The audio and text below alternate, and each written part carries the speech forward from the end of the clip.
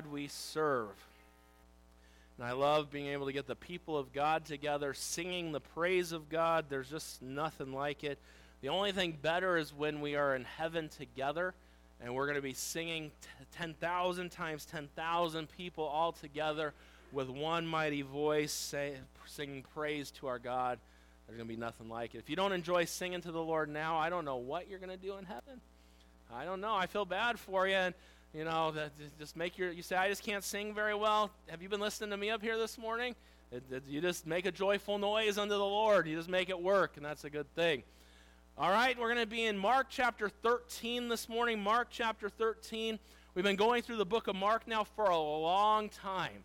You say, how much longer do we have? I don't know. We still have a while to go. We got to get through chapter 16. On Sunday nights, we're going through Romans. We've only got 2 weeks left in Romans, and we went through the entire book. You say, how long did it take to go through the book of Romans? A year and a half, 2 years, somewhere around that time. And so this morning, though, how many of you like studying Bible prophecy? If you like studying Bible prophecy, would you raise your hand? How many of you would say dates and that stuff, it kind of puts me to sleep sometimes? Anybody? Be honest. Okay, so some of you raise your hands there. Okay, we get that. I see you. I see you. I hear you today.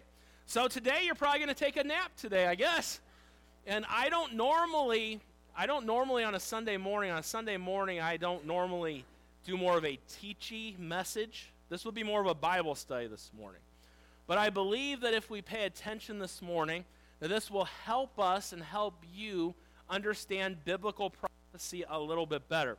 One of the things that you can figure out very quick about biblical prophecy is that there is stuff all over the place and it spreads everywhere. And some, literally you look at it and you're like, okay, that makes some sense. And then someone says this toe in the book of Daniel represents this. And you're like, I don't know how that toe represents anything right there. You say a toe representing something, yeah, if you don't get it, don't worry about it, that's fine. We're not going that deep on things today. If you could understand this morning this little bit of, I'm going to talk about, it's really the backbone of biblical prophecy. It's not going to be super detailed, but detailed enough to help you kind of see how everything is set up. Because this is what happens. You can go online, you can read lots of different opinions by lots of different people. And you could even see the college I went to and I graduated from. The pastor there, he wrote a book, Let's Study the Revelation. I have it in my office. I could listen. He passed away in 2001, Dr. Hiles. But he said years later that he wished he never would have wrote that book. He wrote that book when he was a young pastor. And reading the book, I can see why he wished he never would have written that book. I would say there are several of his books that I love. That's my least favorite book of his. And it was his own least favorite book of his own book. And sometimes we get thinking we got this all figured out. At the end of the day, you're never going to have it all figured out. Don't try to figure it all out. Know what you need to know, and then tell someone about Jesus. And live for the Lord today, and live in light of his return. He could return at any moment. Live life expecting the Lord to be returning. That's the best way to live. So, because he's going to come, as a thief in the night, the scripture says. He is coming. And so, just live your life ready for him to come. I mentioned last week, our 4 children.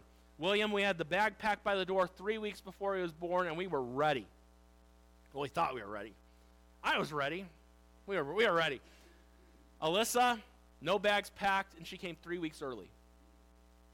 Threw us for a little loop right there. Get to the hospital, thought she was sick, and little did we know she's having contractions. And because of that, had the baby about 10 hours later, and I had to run home and get a bag of clothes. And when I got back, Alyssa was getting ready to be born. And so it was right, and I'm like, man, if I could have just been gone an hour longer, I could have just seen the baby. Anyways, we'll drop that there, not go deeper into that. It's hard on the dad going through labor. It is. And ladies, if you've never experienced that, you just don't know. And I'm teasing. I would say this. Just relax, ladies. It was just a joke. It was just a joke this morning, okay? There's not much joking in my message, so I had to get that out right now. But if men had children, there would be one in every family, and there would be no more. That would be it. You ladies are tough. I'll say that.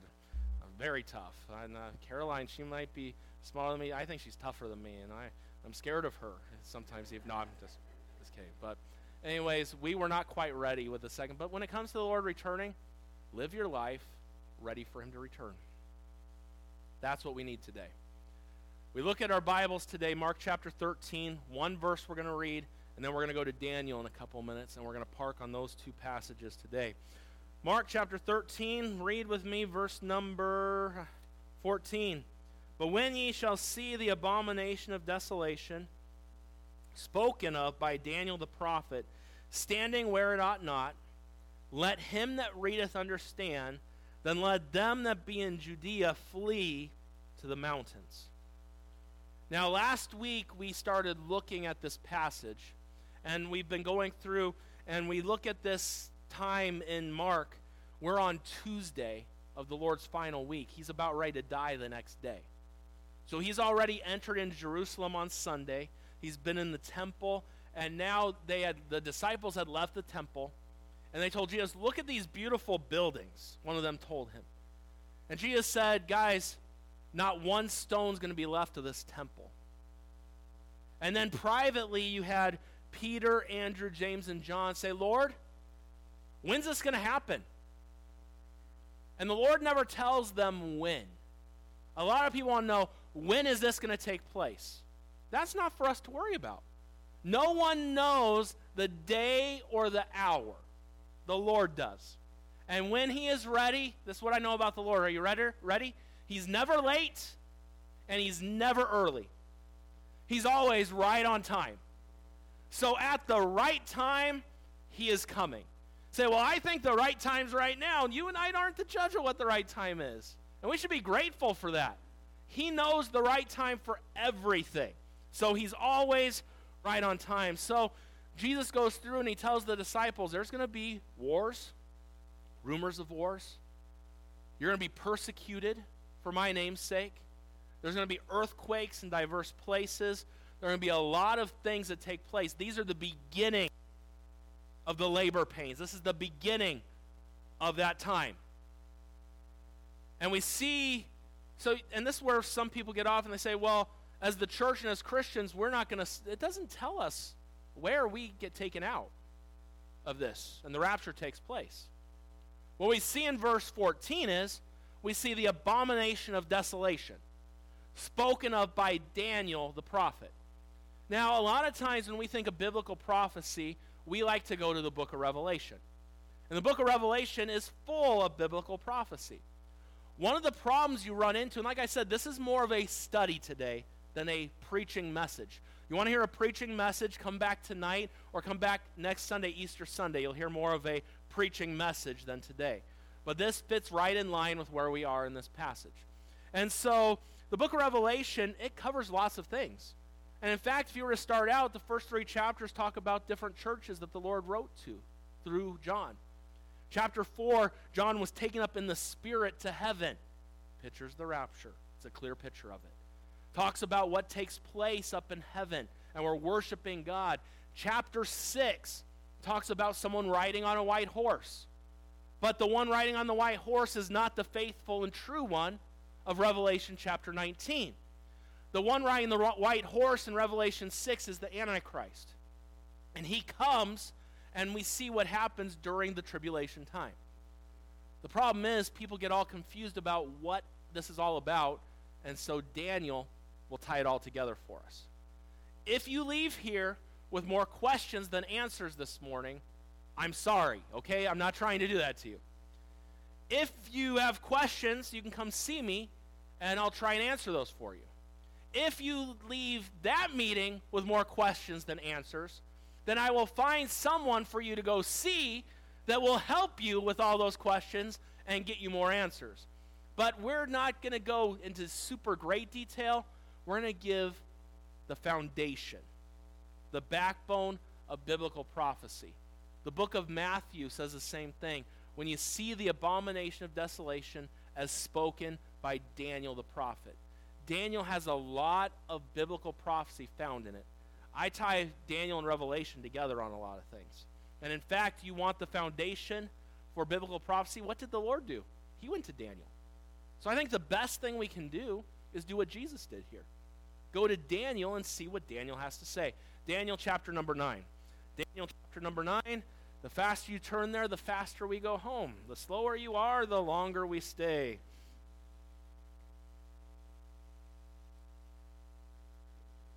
I thought I'd see some of you like flipping quick. Some of you already had it there.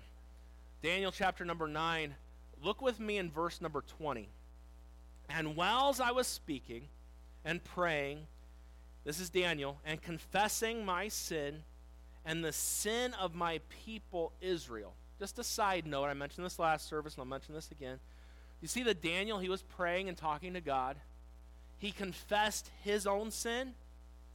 He also confessed the sin of the nation that he was with. When's the last time that you, as a child of God, and an American at that, confessed the sin of America to God? You know, Nehemiah did it. It's mentioned several times. It is a good idea. Sir, what? Oh, yes, sir. I thought you said, sir. I'm like, oh, no, he's going to cut in. And what's he going to say? No, so, yeah. Okay, that's good. No, yes, sir, that's good. I like that. Amen. I get, yeah, that's good. You're scared. I'm like, that's not John. John wouldn't interrupt me right in the middle there. What am I going to do if he interrupts? Yes, sir. I got it. Good. Whew. You say yes, sir, all you want. I like that. Or amen is good, too. Those are good, too. Yeah. All right. That's good. That's good. I totally lost my train of thought right there. Confessing the sins of America. How about the sin of California? Let's be honest this morning. And I know people don't like talking about sin, but sin is what put our Savior on the cross. When our governor promotes to other states that are against abortion and other things, come to California because we want it here. Where are God's people on their knees before God begging for God's forgiveness for this state? Just a thought. You see, though, he confessed his own sin, and he confessed the sin of his people. It's just a thought for us there. As he was confessing his sin and talking to God, look what happens here. And presenting my supplication before the Lord my God for the holy mountain of my God. Verse 21, yea, whiles I was speaking in prayer, even the man Gabriel, the angel Gabriel comes, whom I had seen in a vision at the beginning, being caused to fly swiftly, touched me about the time of the evening oblation. And he informed me and talked with me and said, O Daniel, I am now come forth to give thee skill and understanding. What was the angel coming to do? To give him skill and understanding, to help him understand some things. So it says, at the beginning of thy supplications, the commandment came forth, and I am come to show thee, for thou art greatly beloved, therefore understand the matter and consider the vision. Verse 24.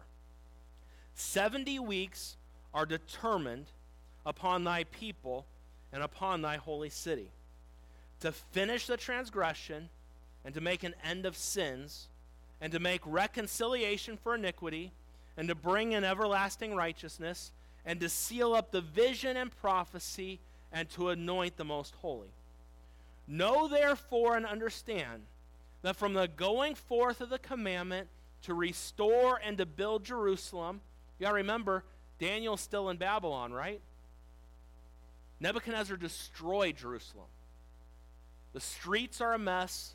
The walls are destroyed. There is no temple at this time.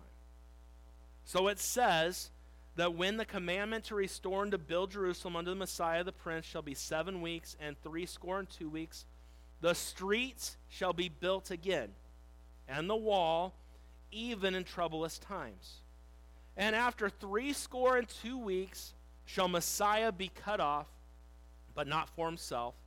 And the people of the prince that shall come shall destroy the city and the sanctuary, and the end thereof shall be with a flood, and unto the end of the war desolations are determined. And he shall confirm the covenant with many for 1 week.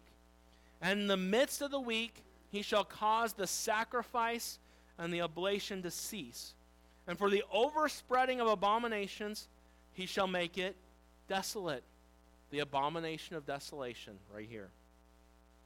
Even unto the consummation, and the determined shall be poured upon the desolate. Father, bless the next few minutes that we have. I need your help this morning. I know this to some is exciting to look at and study. And I know all Christians love the thought of your coming. But I also do know that there are many Christians that when you start breaking things down and look at dates and look at a few things, that gets a little harder for them. I pray that you'd help us this morning. And Spirit of God, I pray that you would guide my thoughts and my words this morning, as well as the listener, and you would guide us today. We love you. We need you. In Jesus' name I pray. Amen. There are many people that don't like the book of Daniel. Non-Christians, of course. They don't like a book that had prophecies. You realize long before Jerusalem was rebuilt, there's prophecies here that Jerusalem's going to be rebuilt. The wall's going to be rebuilt. The streets will be rebuilt. And many will say, the many critics of the book of Daniel will say that Daniel was probably written 500 or 600 years later, even after Jerusalem was destroyed. They say that because they don't want to give the Bible credit for what it says. They don't want to give Daniel credit because no human could supernaturally say and predict what was going to happen without the help of God. And so they say it wasn't written that long ago, and some people want to discount the book, but it wasn't that long ago that they found the Dead Sea Scrolls. And in those Dead Sea Scrolls, they found a manuscript, the book of Daniel, from at least 400 BC, at least. Before most of these things ever happened, the book of Daniel, word for word, was penned. I didn't need to find it in the Dead Sea Scrolls. I believe it's God's word from the very beginning. But what man tries to discount, God's word is always true. And this prophecy is fulfilled. But you got to understand something. This prophecy is not completely fulfilled. What we talk about here from the book of Daniel, written probably some 2,600 years ago, long time ago, is still unfolding before our very eyes. Jesus said, when you see the abomination of desolation, you better go hide yourself in that day. What is this all about? We're going to lay the foundation for biblical prophecy, and then we'll be done this morning. If you got your outline there, we're going to start out with number one. Number one, the period of time. The period of time. We're just going to read the verses here, and we're going to just break it down is all we're going to do. And so it says 70 weeks are determined. The period of time is 70 weeks. Now, when you think of weeks, you think of how many days are there in a week? 7. If I were to say a dozen, what number do you think of? If I say a baker's dozen, what number do you think of? 13. I like baker's dozens at the donut shop. That one extra donut there. Still kind of pay for it, but anyways. We could look at another passage of Scripture. The Bible tells us in the book of Leviticus, chapter 25, verse number 8, "And thou shalt number 7 Sabbaths of years unto thee, 7 times 7 years. And the space of the 7 Sabbaths of years shall be unto thee 49 years." Now, when the Bible mentions, go back to the period of time, if it wasn't literally 70 weeks. It was 70 weeks of years. And later on, I could break that down a little bit better for you. But for sake of time, you don't want to be here till tonight. Anybody want to stay till tonight? No one's hand. That really hurts my feelings. I thought someone would want. Do you want to stay with me here till tonight? Thank you. At least my wife said that. That's good. I got one person. And she didn't really mean it, but she said it. 70 weeks of years. The period of time that all this prophecy is going to be fulfilled. 70 times 7 equals what? 490. You add the 0 at the bottom, 7 times 7, 490. Or you pull out your smartphone and use the calculator there. You can get it either way. 490 years is the time period of this prophecy. Number 2, who are the people? Look at what it says there in verse 24. The 70 weeks are determined upon thy people. Well, who was this written to? It was written to Daniel, right? Thy people. Who are the people that are mentioned there? The Jews. God's people. So this prophecy, and this is where some theologians and Christians get off, they think that the church has replaced the Jews. The Jews have not been replaced. The Jews are still God's chosen people today. Now, they must get saved just like anyone else. That doesn't, and Paul wrote about that.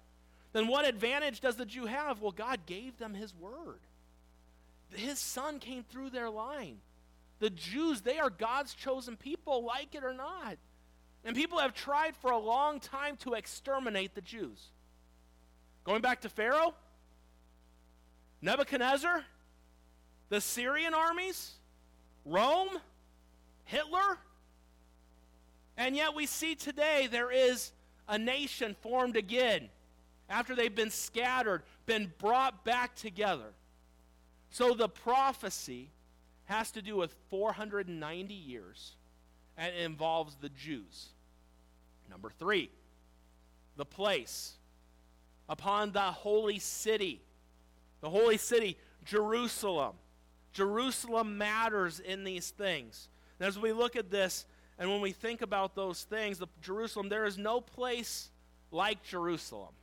I want to go there someday. Anybody in the room been to Jerusalem? Yeah, jealous this morning, jealous. I'd love to go someday. It's amazing that a city in the middle of that area there is talked about so much on the news even still today. If that city didn't matter, why is it always talked about?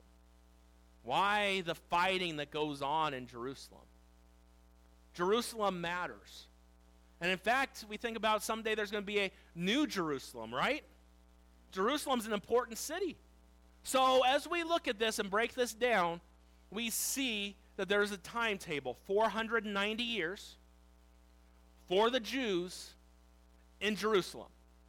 Number 4, what's the purpose? What is the purpose of this prophecy? Why does this prophecy matter? Well, there's 5 reasons why, hence the 5-fold purpose of it.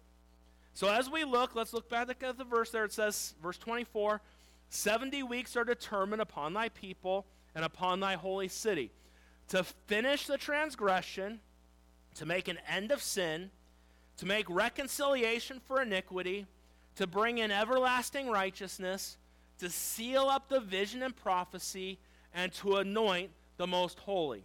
So what's the purpose? Are you ready? Letter A. To finish the transgression and to make an end of sin. Why is this prophecy so important? This prophecy, everything hangs on this prophecy. It's a big one. Because when man entered into the world, shortly after that time, man sinned. And sin has been in the world ever since. You know what's wrong in our world today? Sin is what's wrong in our world today. Why people do the things that they do, it's because man is desperately wicked, the Bible says, the heart of man. And we are sinners today, each and every one of us. The best of us is still a bad sinner. We're all sinners. We all fall short of God's glory. What is the point of this prophecy? To finish transgression and to make an end of sin. This prophecy has to happen so that transgression's done, so that sin is finished. Aren't you looking forward to the day where there's no more sin? I am, aren't you? Hey, in heaven, you're not going to have to lock your door. If you have a car up there, you can leave the keys in it. No one's going to steal it.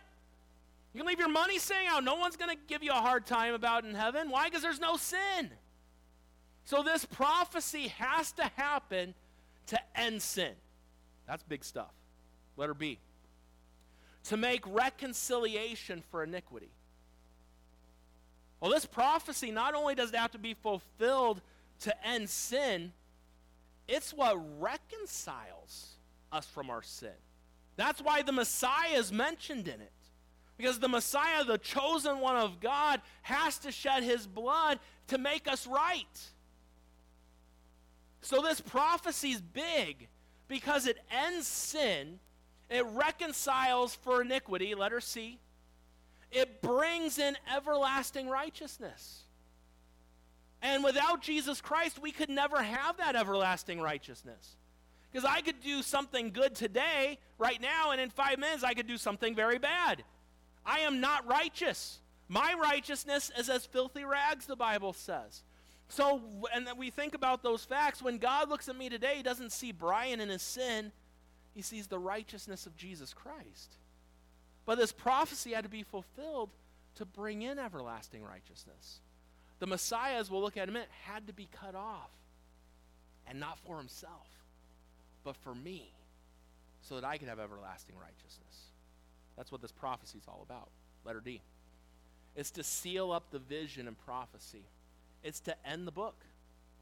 Hey, if this doesn't happen, the Bible can't be finished. The prophecy is not going to be sealed up. The vision's not done. In order for the Bible to be complete, this has to happen. And that's why all these things haven't happened yet. They're still coming. It's what we're looking to, the blessed hope that's still coming. But what is the point of this prophecy? To seal up the vision, the prophecy, in letter E, to anoint the most holy. We think and we celebrate Palm Sunday today. They cried out, Hosanna, blessed is he who comes in the name of the Lord. And a few days later, crucify him, he's not our king. We have one king, his name's Caesar. This is the same people. But someday, every knee's going to bow, and every tongue's going to confess that Jesus Christ is Lord to the glory of God the Father. Someday we look at this abomination of desolation, and someday the Antichrist in the temple is going to claim to be Christ. It's not going to go over very well. It's all Satan's ever wanted, to be God. It's what he's wanted. But someday, faithful and true is coming. And he's going to rule and reign for 1,000 years on earth. And then forever and ever and ever. Say, why is this prophecy important? Because without this prophecy, it's calling for an end to sin. It's calling for all these things, for reconciliation from iniquity. It's calling for everlasting righteousness. It ends the book. It brings it all to a close, and it puts Jesus Christ as King of Kings and Lord of Lords. That's why it's so important. That's why the end times is so important, because it all fits in there. So, we see the timetable, 490 years. We see the people, the Jews. We see the place, Jerusalem. We see the fivefold purpose, which leads us to our next point, the program. How is it going to work?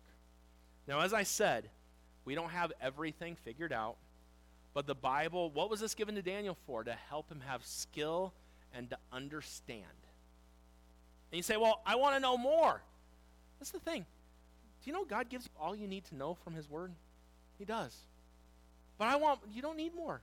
He's given you everything that the man of God may be thoroughly furnished, perfect unto all good works. He's given you everything you need in his book. You need nothing else. His book is perfect. It's complete. It's everything that we need. So when we look at the program here and the actual prophecy, what are these 70 weeks of years all about? Are you ready to dive in? Have I lost anybody yet? Are we still all there? Everyone's still awake? Anybody? Peter, are you asleep yet? No, Peter's still awake. All right, we're in good shape. All right, let's go a little bit further here.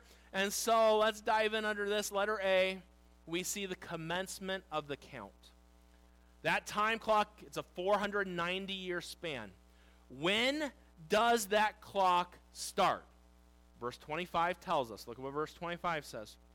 Know therefore and understand that from the going forth of the commandment to restore and to build Jerusalem unto the Messiah the Prince shall be 7 weeks and 62 weeks. All right, so let's add that up real quick. You got 7 weeks of years there. You have 60, which is 60, right? So 60 and 7 is 67, and you add 2, you have 69 weeks, right? How many weeks are in this prophecy? 70. So 69 up to the Messiah, the chosen one, right?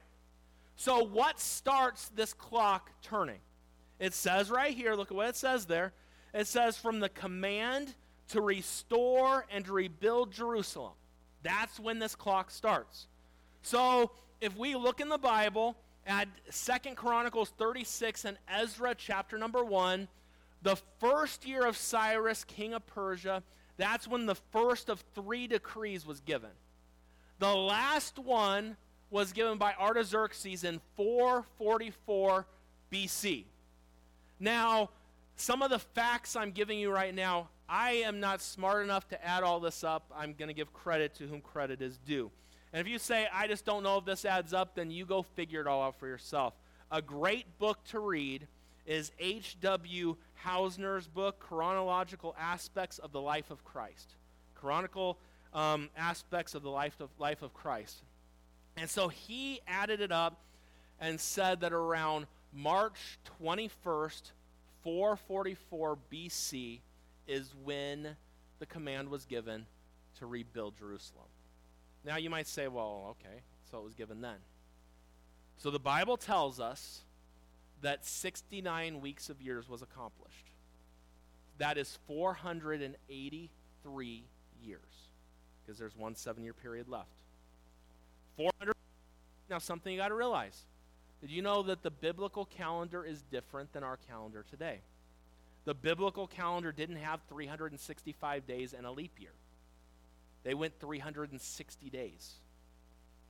So if you take 360 days, you take that for a year, and you take 360, and you multiply that by 483, you come to 173,880 days.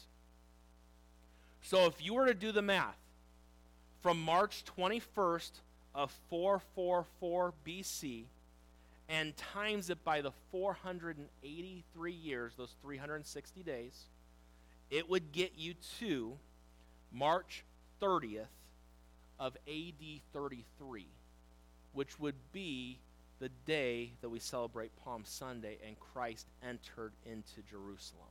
Exactly. You might say, well, it was 456.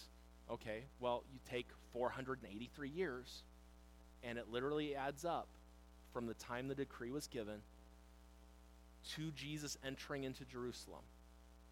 That many days. That's pretty awesome when you take time to think about that. You might say, I just don't know if that's all true. I believe God knows exactly what he's doing, and if it says it, I go with his dates there. And you might say, well, the date could have been a little bit off. It's 483 years. So we see this. See it here. The clock started at that time. Letter B is the coming of Christ. So look at what it says. It says, so the commandment to restore and to build Jerusalem unto the Messiah the Prince shall be 7 weeks and 62 weeks. The streets shall be built again, which hadn't happened yet, and the walls, even in troublesome times. And after 62 weeks shall the Messiah be cut off. So you see the 7 weeks, then you see the 60, the 2 weeks. So we see the Messiah is going to come. We see, letter B, the coming of the Christ. The Messiah was the anointed. Christ means the anointed one. We believe and we know, according to the Bible, that Jesus is the anointed one. He is the Christ. He is the Messiah that they were waiting for to come. And he came. And as we look here and we look at these things, we see the Messiah came. The clock started. The Messiah comes. Letter C, we see the crucifixion on the cross. This is 450 to 500 years before it ever happened. Look at verse 26. And after 62 weeks shall Messiah be cut off, but not for himself. So we see the crucifixion right here. Bible tells us in Isaiah 53, verse number 8, he was taken from prison and from judgment. And who shall declare his generation? Look at what it says. For he was cut off out of the land of the living. For the transgression of my people was he stricken. The Bible prophesies right here. Daniel was given this from Gabriel, from God, that the clock would start when the decree was given. The Messiah would come, and at 69 weeks of years, the Messiah would be cut off. He would die. But look at what it says about the Messiah here. In verse 26 there, it says, but not for himself. The Messiah didn't die because he was a bad person. The Messiah didn't die because he had sin. The Messiah died because he took our place. You see that right there? The Bible tells us in 2 Corinthians 5, verse 21, for he made him to be sin for us who knew no sin, that we might be made the righteousness of God in him. He died for us. That's why he died. 69 weeks of years have been accomplished. But when the Jews refused their king, the clock stopped. 69 weeks of years has been accomplished. There is 1 week of years left. That's a 7-year period. What's 7 years long? Oh, the tribulation. Oh, yeah, right? So the tribulation has to happen so that all the prophecies can be complete. So that sin can be made an end for. So that we can be reconciled. To usher in everlasting righteousness. And Jesus did that when he died on the cross. So now the prophecy's got to be sealed up and finished, which this has to happen. And then you got to anoint Christ. And that's everything. So we're waiting on the last couple to happen. But when Israel refused their king, we have no king but Caesar, the clock stopped. And as we look there, we look at number 4, we see the collapse of the city. Look at what it says in the rest of verse 26 there. It says, and the people of the prince that shall come shall destroy the city and the sanctuary. And the end thereof shall be with a flood, and unto the end of the war desolations are determined. The collapse of the city, when we look at that, you see some phrases mentioned through there. The prince that shall come. It's referring to the Antichrist. The people of the prince is referring to the Romans and the Roman Empire. We could talk more about that in the book of Revelation, the city that sits on 7 hills. There's a lot there that we could go through. The Bible said, though, that the city of Jerusalem, the city and the sanctuary would be destroyed. What did Jesus say last week that we looked at when he came out of the temple? Not one stone's going to be left in this place. 500 years before it happened, and a good 30 years, 40 years before it happened, Jesus prophesied the same thing. In 70 A.D., Titus, the Roman general, destroyed Jerusalem. He destroyed the temple, just as the Bible said it would happen, just as Jesus said it would happen. So we see there are 490 years. You have the Jews, and you have Jerusalem. We see the purpose behind it, to end sin, to reconcile man, to establish everlasting righteousness, to end the prophecy completely, and to anoint Christ as king. The way it's going to work is, when the decree was given for that the Jews could go back and rebuild Jerusalem, the clock started on those 490 years. 483 years, 69 weeks of those years were accomplished, and the Jews refused their king, and the clock stopped. God's not done with the Jews, but he said, you're going to sit over here for a little bit. I'm going to destroy the temple. I'm going to destroy the city. Why was the temple destroyed? There was no more need for a temple. The sacrifice was made, the ultimate sacrifice. There's no need for a temple, and someday there's going to be another temple. We're real close to the end when there's another temple, but we'll get there in a minute. Don't want to jump ahead. Where are we at on time? Oh, we're doing great. Say, what time is it? We're doing great. Anyway, so let's finish up here. Have I lost anybody yet? We're getting close to the finish line here, okay? So the next thing that we see is, after the collapse of the city, we see the calling of the church. The end of the verse says, and unto the end wars and desolations are determined. And there's an amount of time that the Lord uses the church and called the church. The Bible talks about in the book of Romans. For sake of time, we won't go there. And if you've heard my messages in Romans, I've gone through these verses. The book of Romans makes it clear that the Jews themselves are blinded to the truth of God. That doesn't mean that individuals don't get saved, because they do. But as a whole, they're blinded until the fulfillment of the Gentiles is complete. There's going to come a day when the Lord says, church, it's time to come home. The trump's going to sound. We meet the Lord in the air. He does not come all the way to earth. We meet the Lord in the air, and we're forever with the Lord. And after the tribulation time, we come back with him. We don't know when that time's going to end. We live in the church age today, and someday it's going to end. We go to letter F. We see the confirmation of the covenant. What leads to the end? So I said 69 weeks of years are accomplished, right? There's one set of weeks left to go, 7-year period. So look at verse number 27. We're almost done. And he shall confirm the covenant with many for 1 week.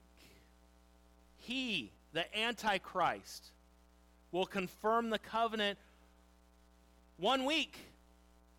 The Antichrist is going to sign a treaty with Israel that they will have peace in the Middle East. But let's be honest, there will be no true peace till the Prince of Peace comes. This is a fake symbol of peace because he's coming as Christ, hence the Antichrist. Get it? All Satan wants to do is be Christ. That's what he wants. So what kicks off that last 7-year period? The signing of the treaty between the Antichrist and Israel sets it off. And as we look here and we see these things, you say, who's the Antichrist today? I don't know. You don't know either. Everyone has their speculations and all this other stuff. I heard someone the other day, and they were like, and I'm just, this is what someone told me. Like, did you know that guy in Ukraine, Zelensky, did you know he's got Jewish background to him? And people like him, and he could be the Antichrist. Like, oh, people, everyone tries to guess these things. You could be the Antichrist for all I know. I'm saved. I'm not where I'm not. And I hope you're saved, and that's not you. They say, is the Antichrist alive today? I don't know if the Antichrist is alive, but there are many Antichrists out there everywhere that are roaming around that have been for a very long time. But what starts that last 7-year period? The confirmation, the signing of the treaty with Israel. Look what the Bible says. Look at our verse here. It says, in the midst of the week, so in the middle of that week, 3.5 years into the treaty, he shall cause the sacrifice and the oblation to cease.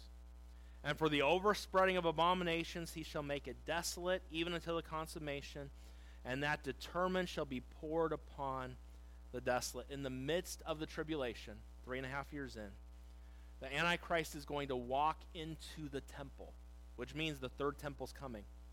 The Jews are going to have another temple. I've heard that all the furniture is ready for the third temple. They just need the temple. When the temple's here, you know we're getting real close. The temple's coming, and Israel's going to go back to sacrificing like they did Old Testament style because they don't get it. In the middle of the tribulation, 3.5 years in, the Antichrist is going to walk into the temple. Say, guys, there's no more need to sacrifice.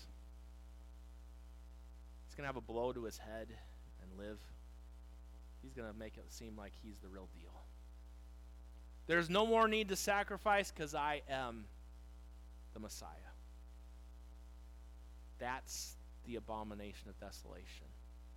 When the Antichrist claims to be Christ in the temple. God's not going to take very kindly to that one. But that's all that the devil's ever wanted. You know what the devil's always wanted? He's wanted his moment of fame as God. I want to be greater than God. The last 3.5 years of the tribulation, none of it's going to be fun.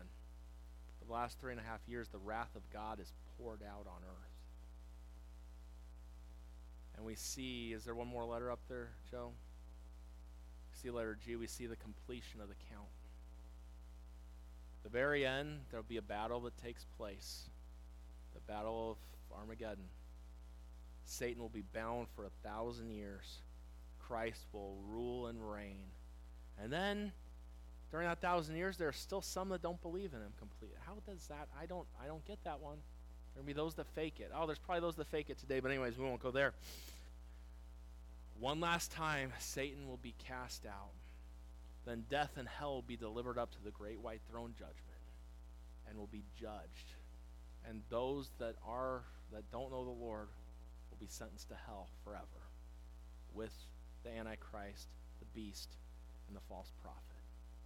And everything is finished.